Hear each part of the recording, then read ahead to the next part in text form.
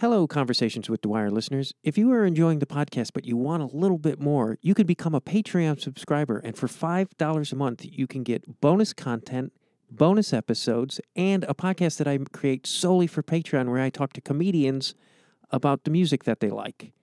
And you get a pin that was created by Charlene Yee of the Conversations with Dwyer logo. So please, become a Patreon subscriber. The link is in my show notes under All Things Dwyer, or you can just go to themattdwyer.com. Thank you, and enjoy this episode of Conversations with Dwyer.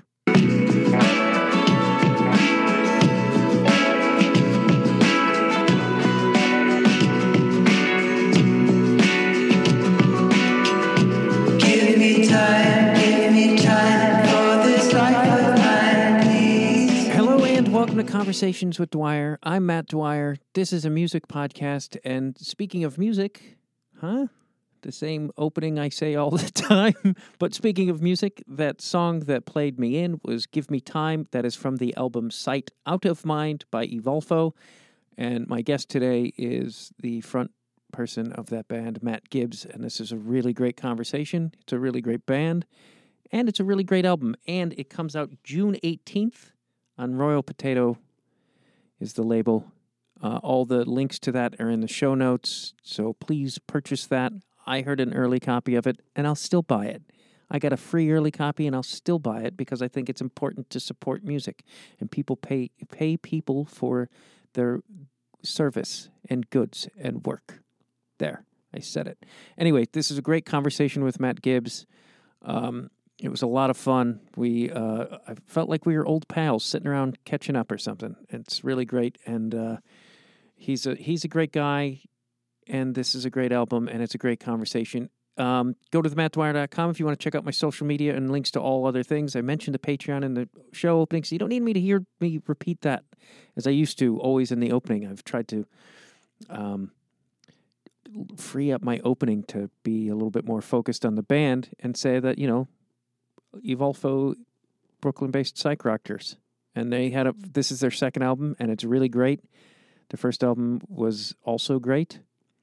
And hopefully they're touring and they come to your town and my town, because I would like to hang out with Matt Gibbs and continue our conversation. We talk about how could you not talk to a psych rocker and not talk about hallucinogenic drugs, which I have proudly taken plenty of in my life with pride. Though I don't drink anymore. I'll dabble in the mushrooms, but I don't drink anymore. Drinking. My grandfather used to tell me when I was a kid, he would give me beer for starters, and he would tell me that drinking was good, clean fun. And he would take me to bars, and then I think this laid the groundwork for me thinking that, like, having these nostalgic, loving feelings for old bars and booze, and missing my grandfather, and that culminated in years of reckless drinking and behavior. So, as much as I love my grandfather, bad advice to give a kid. Really bad advice to give a kid. Okay, that being said, here is my conversation with Matt Gibbs from Evolfo.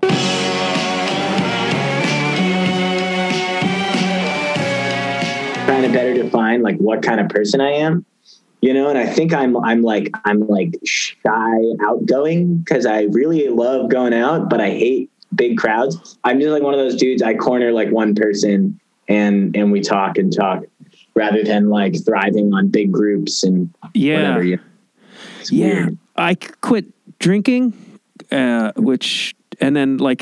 I think that was what covered a lot of my social anxiety. And so and you're talking decades of just getting really fucking hammered. So I could socialize. Right on. I've been there trying to crack open the social door for myself, but it's, sometimes, usually with the drinking, I'm like, I have this thing, I usually gotta go home after a certain point, and I can't. I never really get to the point where I'm like a super fun guy. I think that's good.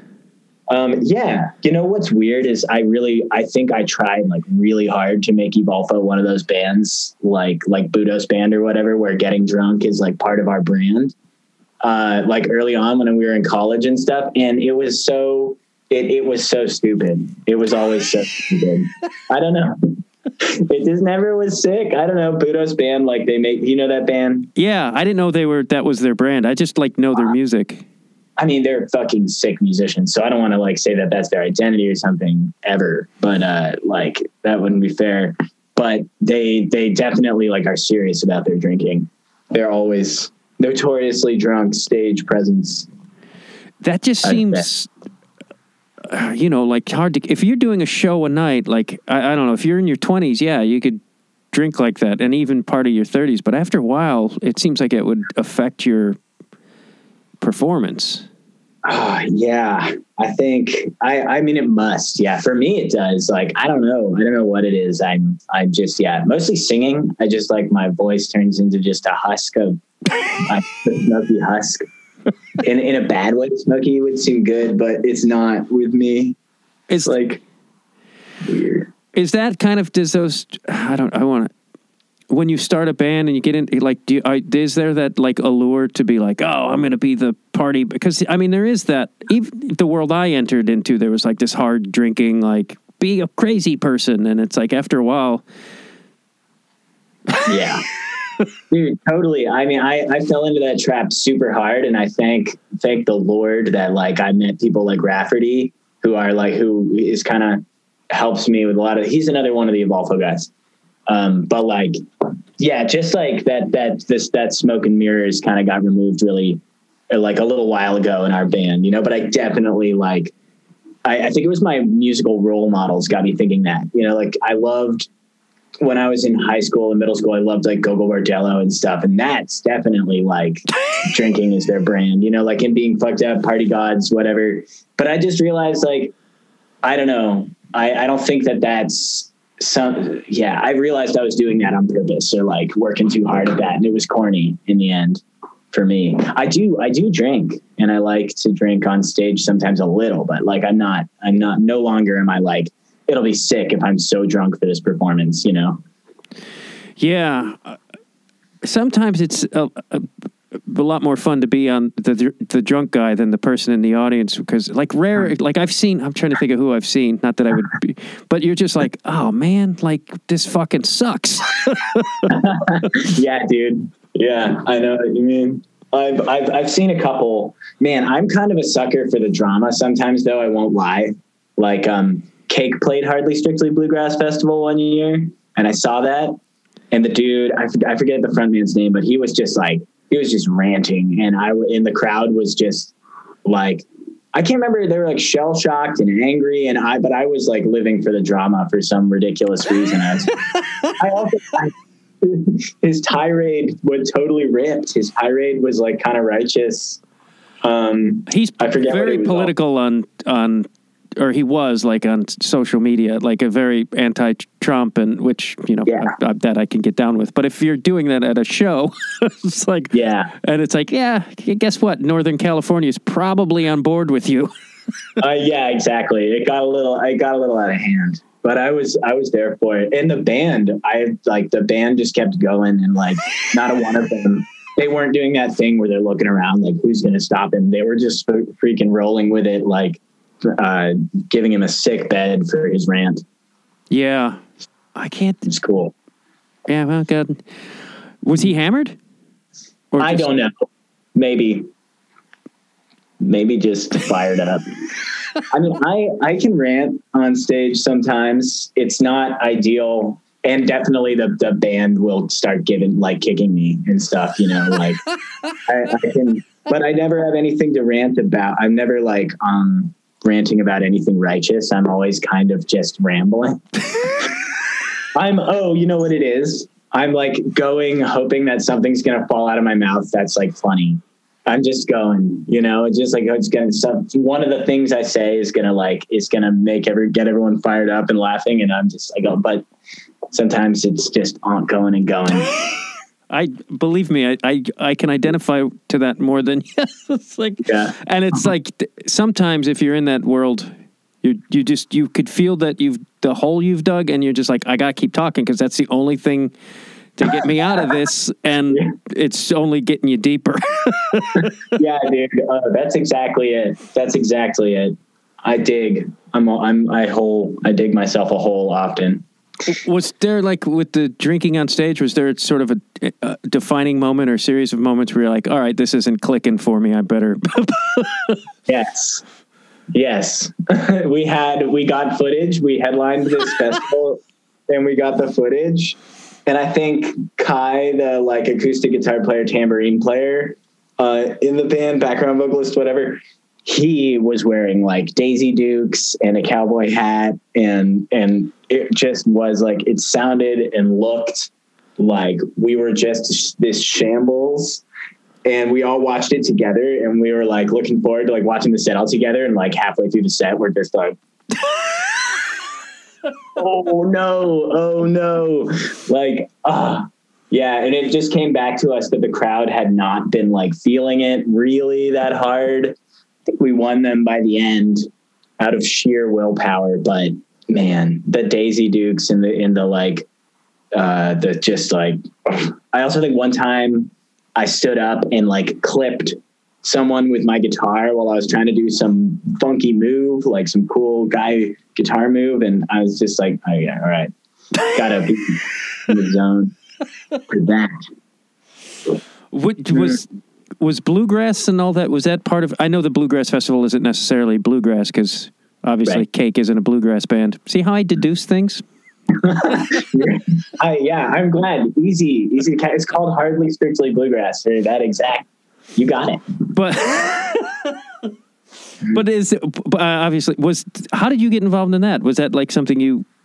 Oh, like it's nepotism. My granddad was like the dude who like put it together and started doing it. And I, as a teenager, like I started working on building stages. They like let me join the stage crew.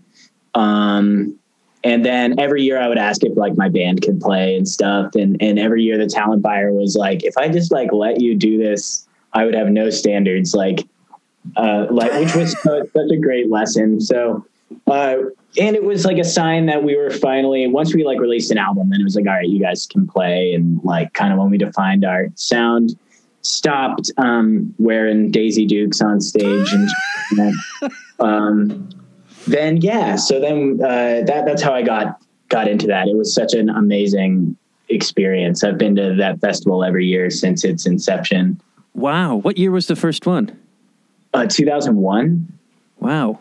And that was called Strictly Bluegrass. And then it became Hardly Strictly because they started booking like funk and psych and world and a lot of other stuff. So yeah, I've noticed most festivals that are like the jazz festival in New Orleans, it's like, it's not jazz anymore. It's just like, for sure. I wonder if is that just financials? Because it's like people are, why would that be? I don't know. I was going to guess. Hardly Strictly Bluegrass is completely free. I think it was more like a desire. It became more of like an American roots festival. Just like, we want to showcase like stuff that's like, you know, a wider variety of music that feels very like, in the history of the United States or something like that. Like, you know, blues and jazz, stuff like that. Which went right along with bluegrass. There was a logical development. It really just was a lot of different interests coming together on the booking end. But at New Orleans Jazz Fest, I think it's just because it's such a huge thing, I would assume. Like, they have so many slots to fill in. New Orleans is still such a like port city for music, I guess. I've been there once. Me too. It was a good show. Oh, you've been to the festival ones. I thought you meant the city ones. Yeah. I went to the fest once with, I was a tour manager for a reggae band for like my 20s. So how, cause that's fucking a lot of, I mean, touring manager that's fucking hard work. And cause I have several friends who do it and it's like long fucking hours. Yeah. Yeah, man. I mean, I loved it for a few years. It was like wanderlust, satisfaction, you know, adventure, all that. And this band was pretty big. So I was like, as like a 20-year-old, I was going to be like tour managing and on tour buses and stuff like that. Which was so sick to me. But Yeah, I just was disinterested in the reggae scene when it came down to it. God, I hope they don't watch this because I love my band still, but I couldn't do the SoCal reggae scene. I mean, like I respect most of it, except the part of it that has like, you know, I don't know. There's some overlap with some like kind of conservative politics, I guess, in that scene, which is so surprising. Totally. I mean, I don't know. I just see it on Facebooks and stuff, but yeah. But anyway, I can't remember where I was going with that. It was a great experience. As a 20-year-old, I loved that they wanted me to do it. I was so excited. Like, had you done it before? No, I was like interning for this reggae label, Easy Star Records. The band was called the Easy Star All Stars. And yeah, I'd like gone on the road with them as like a 19, 20-year-old doing merch. And then their tour manager moved on to tour manage Charles Bradley. And I got the gig to tour manage Easy Star. That's pretty cool. Yeah. Different world entirely, man, from what I feel like I'm doing now. But it was a deliberate choice. I was like, you know, I was never going to fit into that reggae world with my music, which is when I at a certain point, I was like, I don't want to go on the road unless I'm stepping on stage now, you know? Yeah. When you first started touring and working at the festival, did you know that you wanted to start a band and have a band, or were you just sort of like still searching and figuring it out? So I've always had a band, and like, it's always definitely been, this is what I want, you know, like to write music and be in a band specifically. So I've always known, I guess at a certain point I was telling myself, I'll just be grateful if I can get any gig in the music industry. And I had just a different understanding of the music industry back then. I think I still thought like, oh, I want a record deal. And like, there's like, I can lead a comfortable life working at some record label, or that indie labels have any money or something. It wasn't, yeah, it was a little bit more about like, I was interested in leading a comfortable life or whatever. And then I realized that if that's what I wanted, I should go do something else, you know?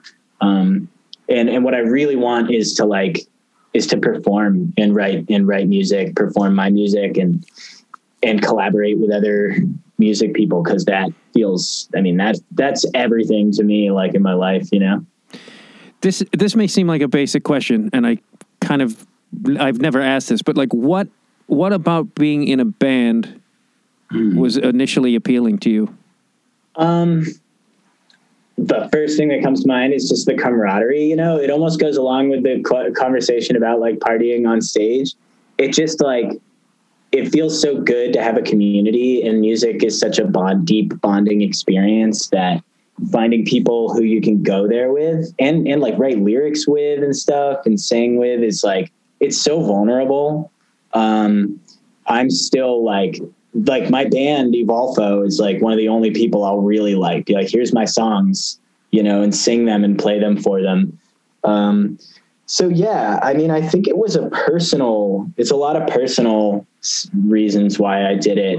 It's very like enriching experience to have a group, and therapeutic experience to have a group of people to play with like that, you know? Was there something perhaps in the communities that you were involved in prior to the bands that you felt like you just were missing something? Yeah, for sure. I think with the reggae, for example, I love reggae, but like the scene and what people are doing now in reggae just doesn't interest me. It literally was a matter of like personal preference. I'm not going to say what they're doing is bad whatsoever, like in terms of the music, but it's not my thing at all. I love reggae, but I love like rockers, roots reggae, stuff like that. Yeah. Was there anything that once you got involved in your band or any band prior, or is it always been Evolfo? Because I know you like started it sort of in Northern California, went to Oregon and Boston. Yes. It is fucking hitting all the coasts. Yeah, I know. You got it though. Oh man, I can't believe you've got the trajectory. I grew up in the San Francisco Bay Area, and I started the band in high school. And it was called Evolfo Du Fete at the time. Which is the food of love spelled backwards. And then I went to college in Boston, and I got kind of this group together. That's where this group got together. But but I wouldn't say we knew we were going to like do this as much as we have now that we're like all like rounding the bend towards 30. And we've been playing like, you know, basement parties and stuff together since like 2010. But yeah, the band, I'd say it was around Last the Acid Cowboys, 2016. We were like, Evolfo is a band, and we're gonna get together regularly and, you know, have a good time. Try to get on tour. On tour, on the road. When I spoke, I couldn't hear you what did you go to school for in Boston, and why Boston? Do you like Irish people?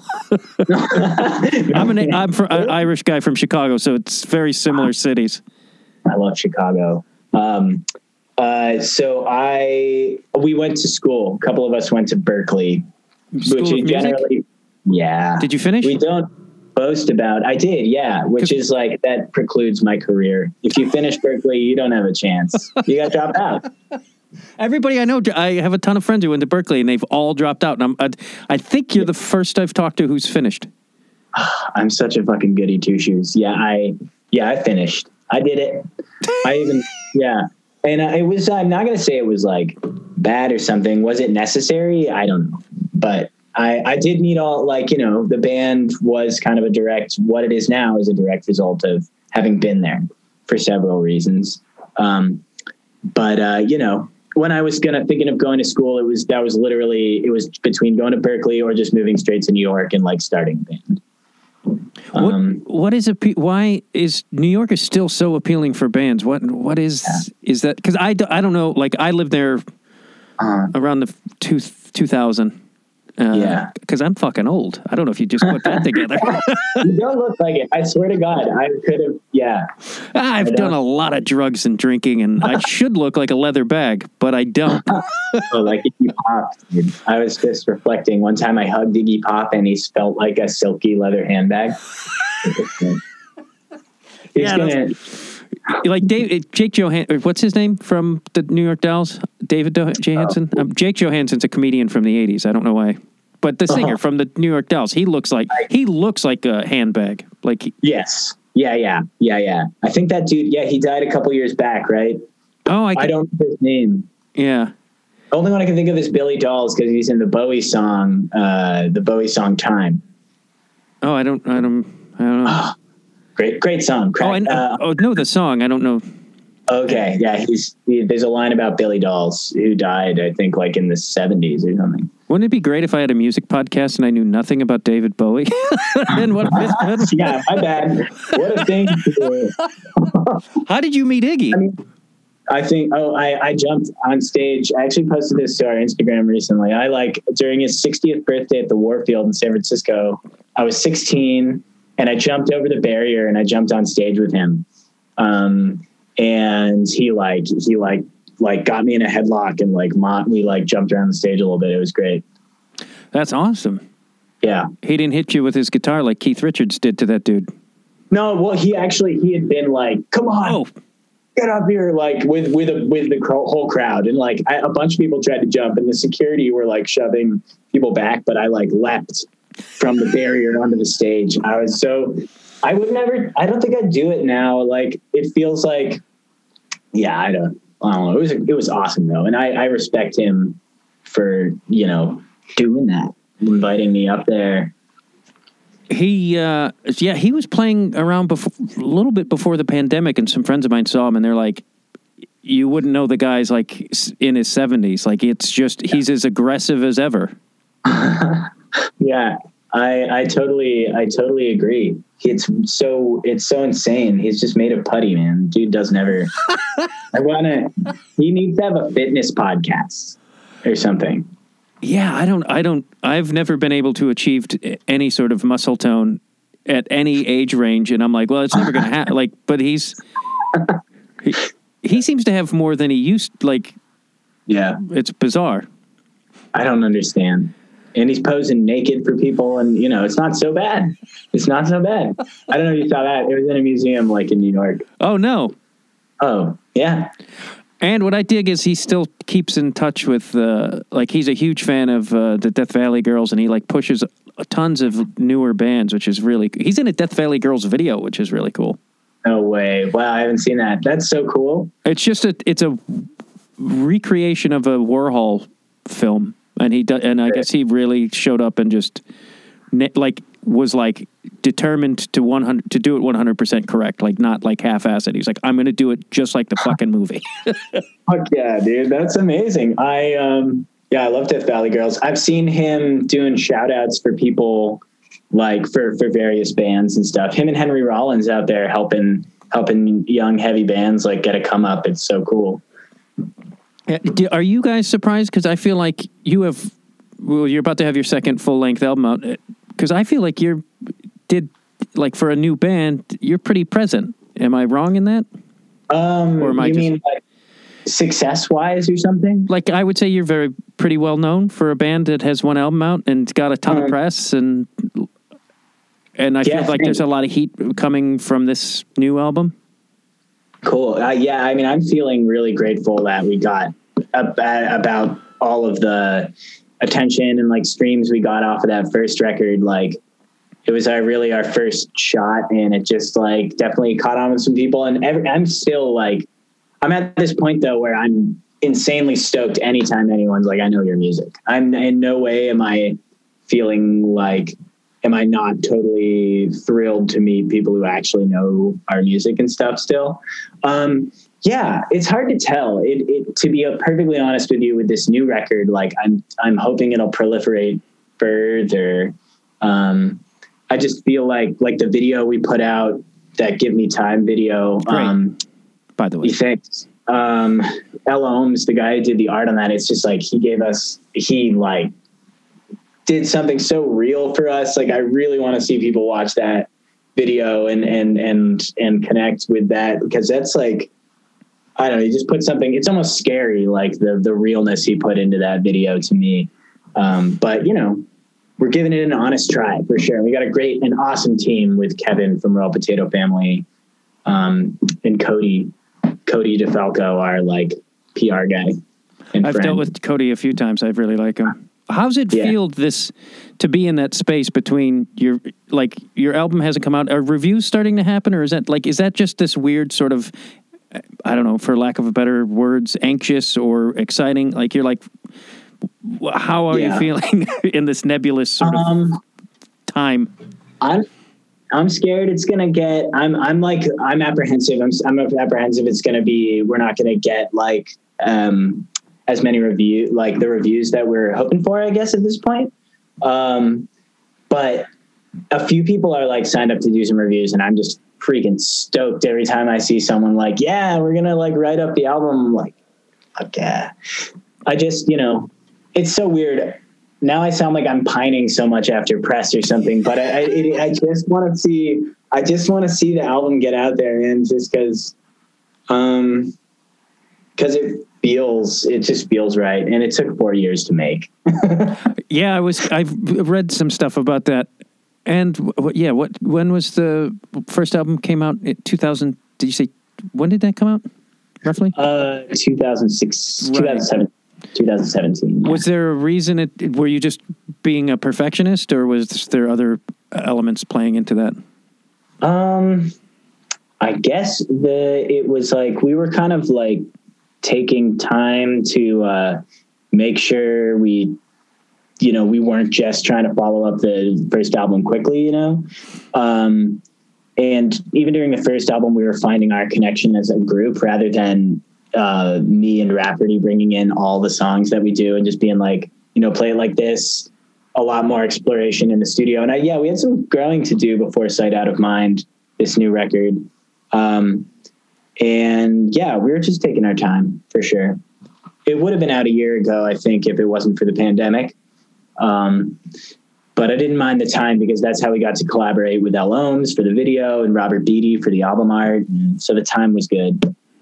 Yeah, I was curious if he stalled it, which is because the timing seems good, because then things are loosening up, and I've been seeing people starting announcing tours, which can't wait to. Are you going to announce a tour soon?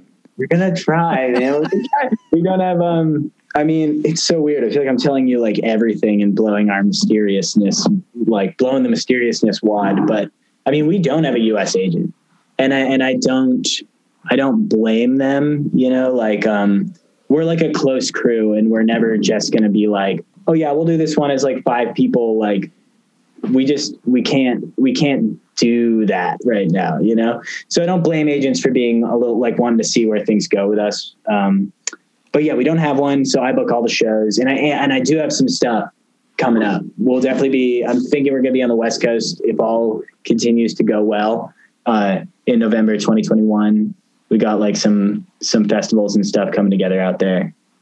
Has it been hard to keep, because you're 7-piece? Mm-hmm. Has that been hard to keep sort of the same people around, or? No, actually it's been the opposite. Oh, that's cool. It's like I just said, like, and I freaking, my bandmates are they're my family, you know? So I don't mean this in any sort of like disrespectful way to them, but here's how it works. It's like I just said, we've had some really amazing opportunities come up, but people are like, I don't want a 7-piece band stepping on stage before us, you know, like, and so I just have to be like, I'm sorry, this is like what we do, you know?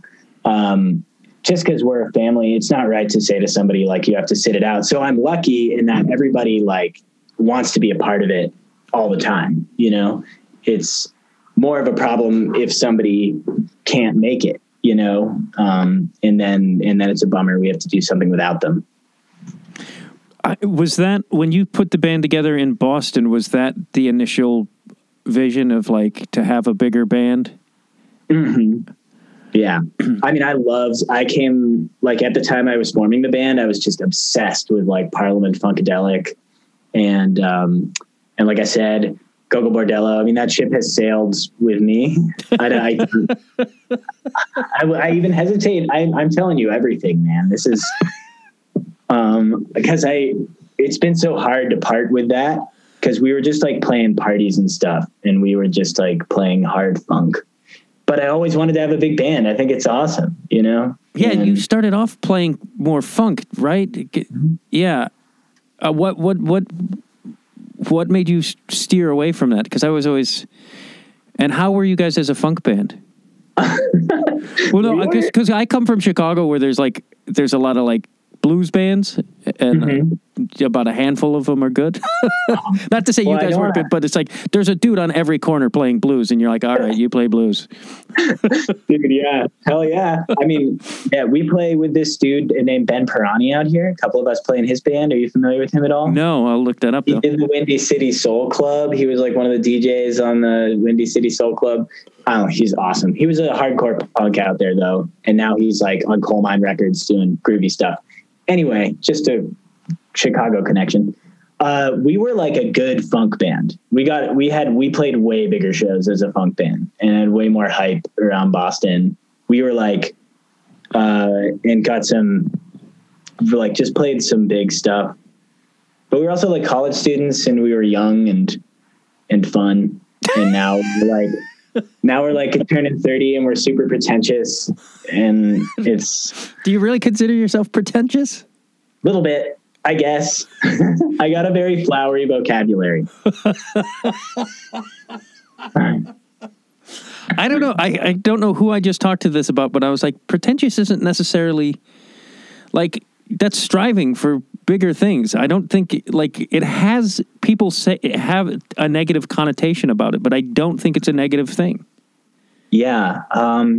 Because no, I don't see you like spewing. You're not sitting here spewing Jean-Paul Sartre like you're better than me.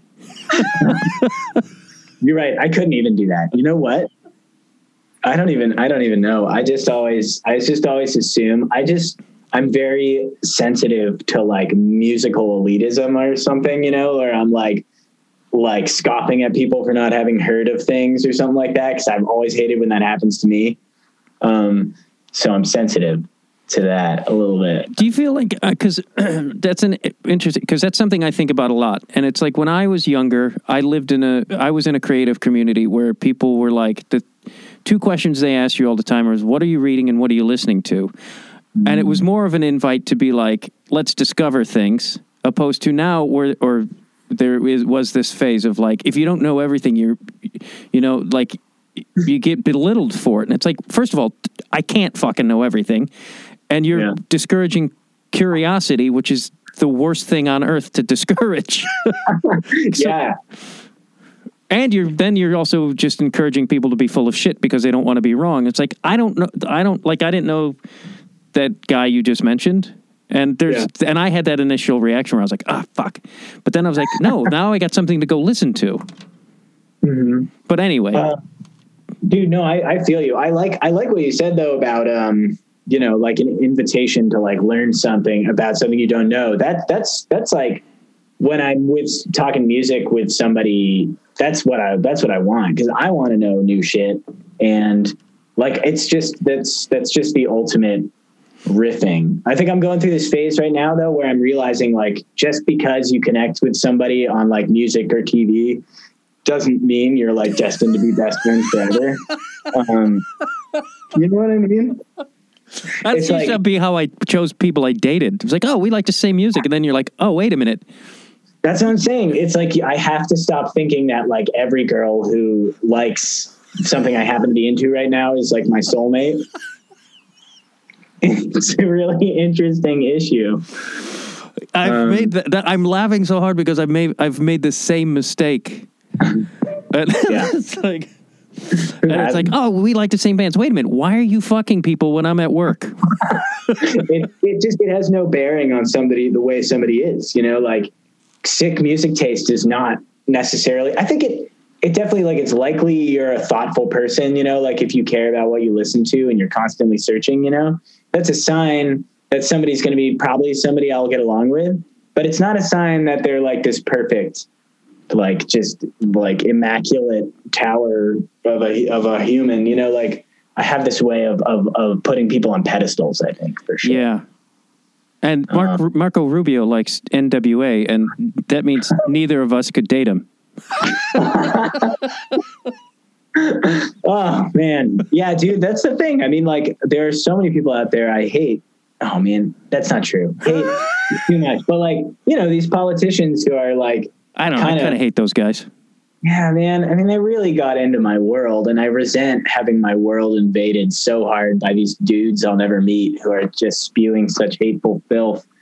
Like, and we probably share some bands in common that we like the freaking Beach Boys almost played Trump's inauguration. Remember that? Yeah, but not Brian Wilson. Not Brian Wilson, because he's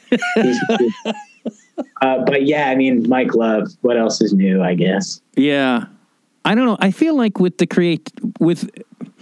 and maybe I'm being idealistic, but I feel like in earlier times, like people were drawn to art and music, and especially like more underground stuff. There was sort of a life code, for lack of, so I think there was like that what you were saying, like, oh, they have sensitivities towards the things I have sensitivities towards because they like this music. But now it's like, I don't know.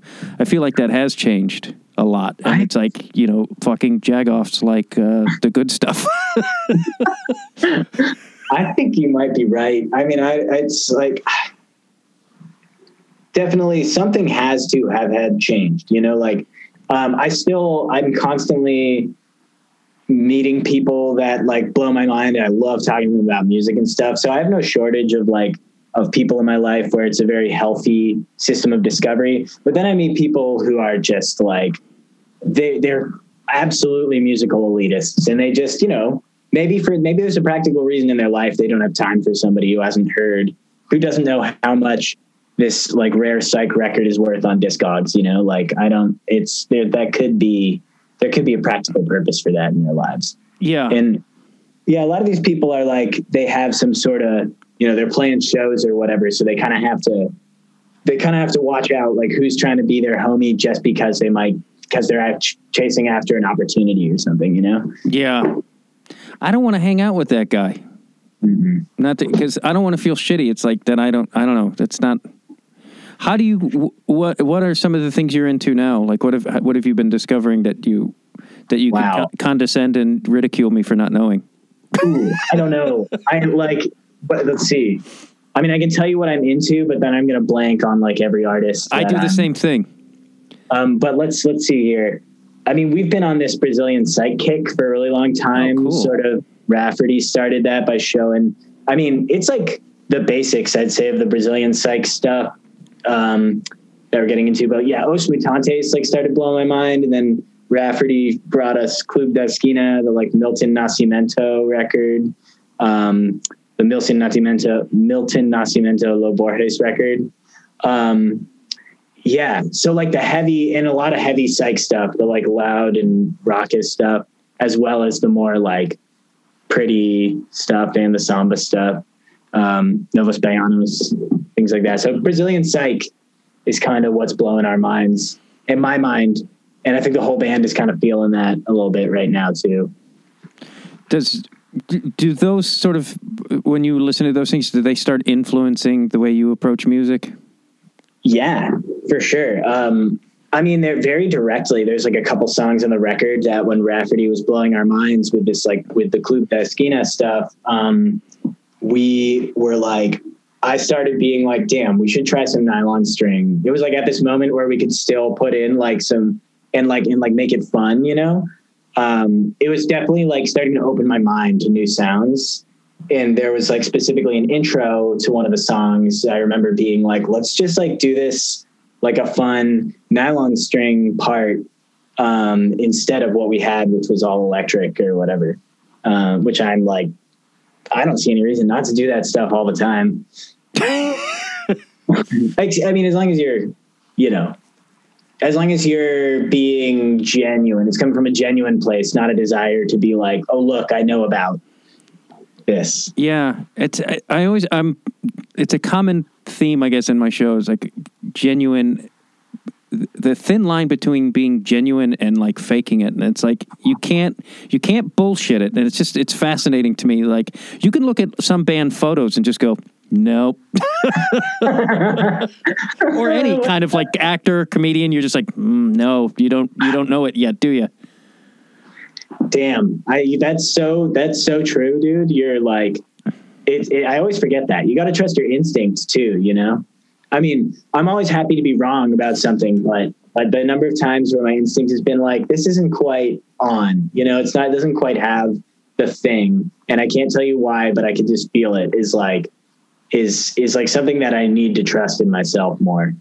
It's wild. And sometimes it's not something that can be verbalized. It's because I was writing with a guy years ago and I was just like, and he was like, you have to be able to tell me why. And I'm like, no, I don't. I just don't feel it. Like maybe that's hippy dippy, whatever, but I didn't feel it. And I was right. Take that, Peter. Peter, are you listening? Do you think because somebody said this to me and I don't, that there's like this sort of resurgence in psych and psychedelic stuff and it's partly connected to that mushrooms and LSD, of which I'm thrilled about making a comeback. Yeah. Maybe I microdosed over the weekend. I'm not gonna. That's not an admission. Okay. Nice. But like, do you think there is a connection between that? Yeah, I think it's not like some arbitrary. I don't think all like me and all of these other bands are just arbitrarily being like, we're trying to do a psych throwback just because we want to be cool. You know, like I think there's definitely a connection between like what's going on.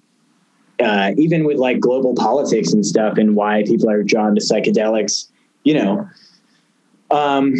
and like some of the themes of our record, you know, like escapism, like wanting to like have a place you can check out, even when you don't have a physical place you can check out, you know, just and check in with yourself and how that's therapeutic. Like, I think that's all very psychedelic. In the most traditional sense, you know, mind manifesting. It's like you're it's both therapeutic and, you know, exciting, adventurous, fun. It's like, it's this great thing. I think introspection's being encouraged. I think it seems crazy to the vast majority of people nowadays. I hope it seems crazy to the vast majority of people that psychedelics like just are flat out not allowed, you know? because it's ridiculous. We're just like shooting the human race in the foot by not allowing people to have these experiences, which really open your mind and help you connect with yourself so you can, reconcile with reality. Yeah, I did it when I was younger. I did a ton of mushrooms and acid and did like Carlos Castaneda exercises and all kinds of shit. Mm-hmm. And it's like, I don't regret, like, all of it was great. And I think that carried with me today, and I'll still eat. Fuck yeah. Yeah. Dude, I'm like, I feel completely the same way. So I prefer mushrooms because they're a challenge. Like I don't necessarily, I spend like 75% of the time on mushrooms just freaking out, but I never regret it. It's always like, it's wildly unpleasant. I'm not going to pretend it's like all fun and rainbows and freakiness, but it's like it's an incredibly therapeutic like experience. And to me, it's just beyond like, oh, I'm just doing this for fun. Acid's great too. But I can think myself into a really good headspace if I need to on acid, but I don't think it's been as therapeutic as mushrooms for me. Yeah. Mushrooms are, what sort of things do you freak out about? Oh man, mainly like just freaking out, just thinking about it. I have anxiety, like I have a lot of, it's this idea that I think it's kind of always tied in with the, like, I'm never going to get back from this. Like possibly going insane, which is scarier to me than like, oh, this is going to kill me. Like the idea that like I'm dying is a little less scary than like I've gone mad and I'm never going to be able to think straight again. But I think that part of the deal is like overcoming that, like realizing that not only are you not this like meat body, like this, you're also not your thoughts, like there's a deeper thread there.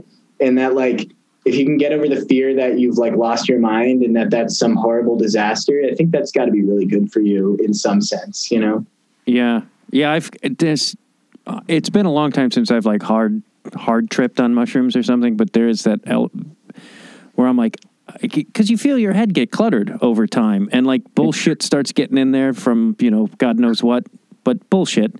And I'm like, I need to go like to a cabin by myself, eat a shit ton of mushrooms and do some house cleaning. Yeah, dude. I mean, yeah, I think that's perfectly fine. And I think it's just such a fucking shame that like they have to be regarded as this deadly drug, like the same as narcotics or the same as opiates, like that's just to me is such madness. It's not fair.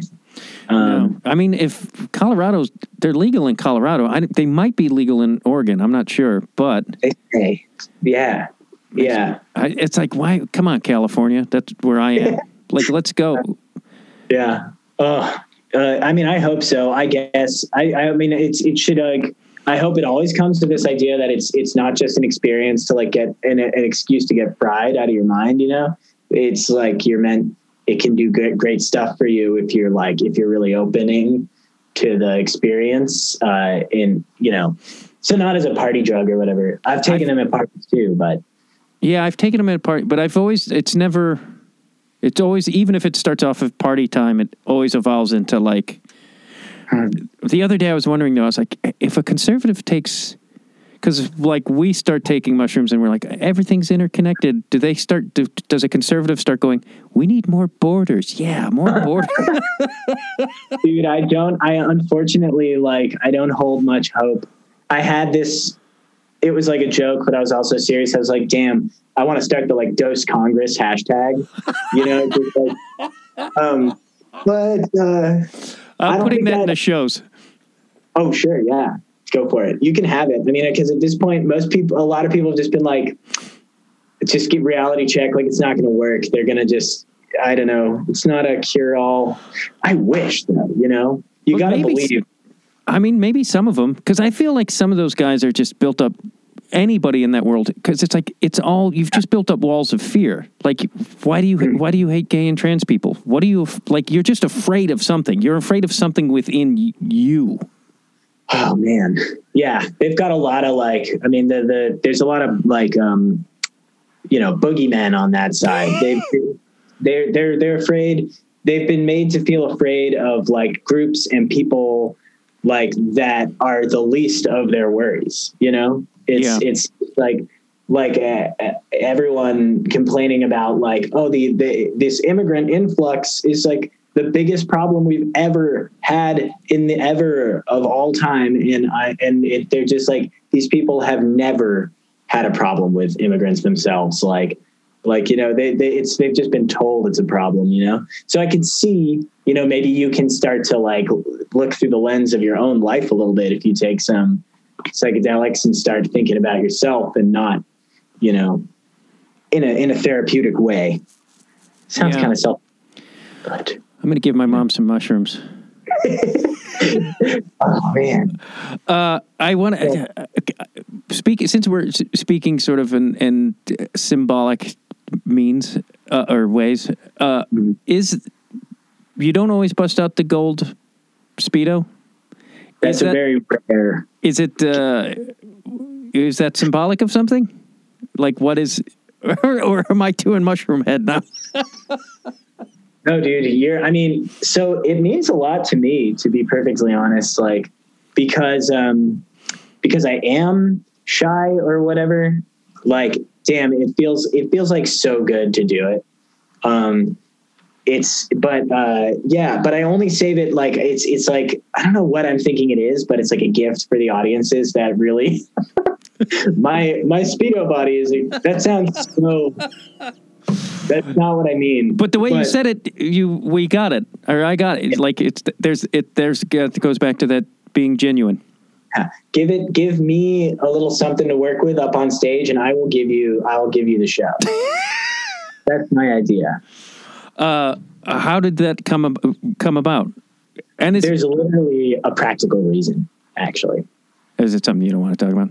No. I'm really proud of the fact that there's an actual reason. There was this DIY venue in Brooklyn we used to play. It was like our spot when we first moved to Brooklyn, called Aviv. And it was just, people could smoke inside. There were no windows. It was like a hot box, like little warehouse.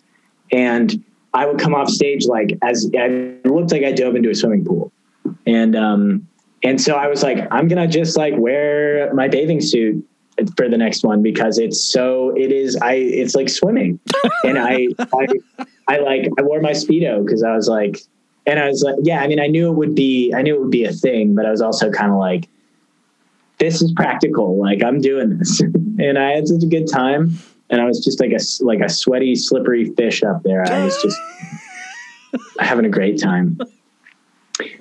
I don't know. I don't know if it's necessarily fair to my band that I do the Speedo thing. I gotta get a communication going with them about that. Cause I'm not certain they feel great about it all the time. So, we'll see. Maybe they all need Speedos. Yeah, dude. I want them to do that. I think it would be great if everybody had them. Yeah, me too. Maybe you can talk to them for me, please. Just, yeah. I want to come to visit New York anyway, so I'll put that as thing number one after, and then I'll hit the pizza places I want to hit in Brooklyn. Ooh, oh man, I'm gluten free, so I can't do the pizza. I'm pretty much vegan, except I have a pizza problem, and I love making pizza. So I on like maybe every 2 months I'll make pizza with cheese. Oh hell yeah! But dude, well, I can tell you actually, there's a spot right near me. I'm in Bed-Stuy. Mm-hmm. It's called Saragina, and it's got the bangingest vegan and gluten-free pizza. I was going to ask you a question. About on the Speedo topic, there was this interview with Gorilla Toss. Are you familiar with that band? Yeah. So the bassist used to I remember back in Allston, when we were in Allston, like outside of Boston, the bassist would get naked every show or whatever. I don't even think that dude's maybe he's still in the band. I don't know. I don't know them at all. I just went to see them in Boston. But yeah, but they gave an interview about he's not going to get naked anymore. It's it was a changing of the, they were like, we're done with those days. That was something else. And I was kind of like, oh, man, him getting naked was kind of like a mysterious, fun, like this band's nuts kind of thing. I wonder if it could probably lead to some legal issues. Like, some clubs don't want balls on the stage. You're right. You're absolutely right. I forgot about that. Never even thought it. Wow. It's crazy that's because, people got arrested for that decades ago. It's like, really? We still give a fuck about somebody getting naked at an adult show? Like, who cares? Yeah, I don't know. 21 plus, no problem, I say. Yeah, 21 plus, yes. If it's a show, yeah. It's like, I guess it's not necessarily fair for like non-consensual like nakedness to happen all the time. Like no one should be forced into any sort of situation where somebody's like asserting like sexuality or something like that if they don't want it, I guess. I don't know. Something like that. No, I totally agree with that. But it's like if you go see the Black Lips, you're pretty certain you're going to probably see someone piss on stage. Yeah. Oh, dude, they got banned from. I remember in San Francisco they got banned because of the show they did with King Khan at the Warfield at the Fillmore. It was like it's a notorious like San Francisco show. Maybe it's Great American Music Hall. All my friends were there.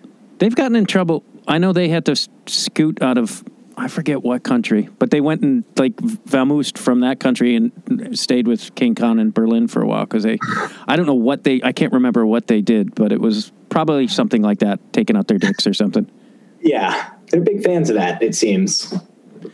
Not so much anymore. No. I wonder if, as you get older, you don't want to take your... Yeah. I wonder if it's like Freudian based too in any of like... Are you really just trying to prove something to your mother? I don't know, man. It's an interesting question. What is with that? Iggy Pop did it too. David Yao used to wrap it around his mic stand. I never saw it. I didn't get to see the Jesus Lizard until they were in their 50s, and they didn't do it. He didn't do that anymore. He was still a lunatic, though. I'm not so familiar. That's something I should get into. It sounds like their early stuff is like Albini produced, and it's from that post-punk Chicago scene. He's one of my all-time favorite frontmen for sure. And anything, I don't know. I could send you some stuff on to listen to, or you could just discover it yourself. But I love them, and I forget who the guitar player is, but very like a lot of like jazz chords, and it's very of its own thing. One of my favorites. Sounds sick. I got to get into it. It's like one of those things that I'm always like, when I'm in music discovery mode, I just forget to check out. There's so much. I should have. Yeah. Damn it! I missed my opportunity to condescend you. Damn it! You can come. You can do it later. You don't know Jesus Lizard? And you're in a band? This call's over, man. Actually, I do need to wrap it up. I gotta go pick up my kid from school. Okay. And what we did an hour, so that's usually what we do. Wow. Damn, that flew by, man. Thank you for a great interview.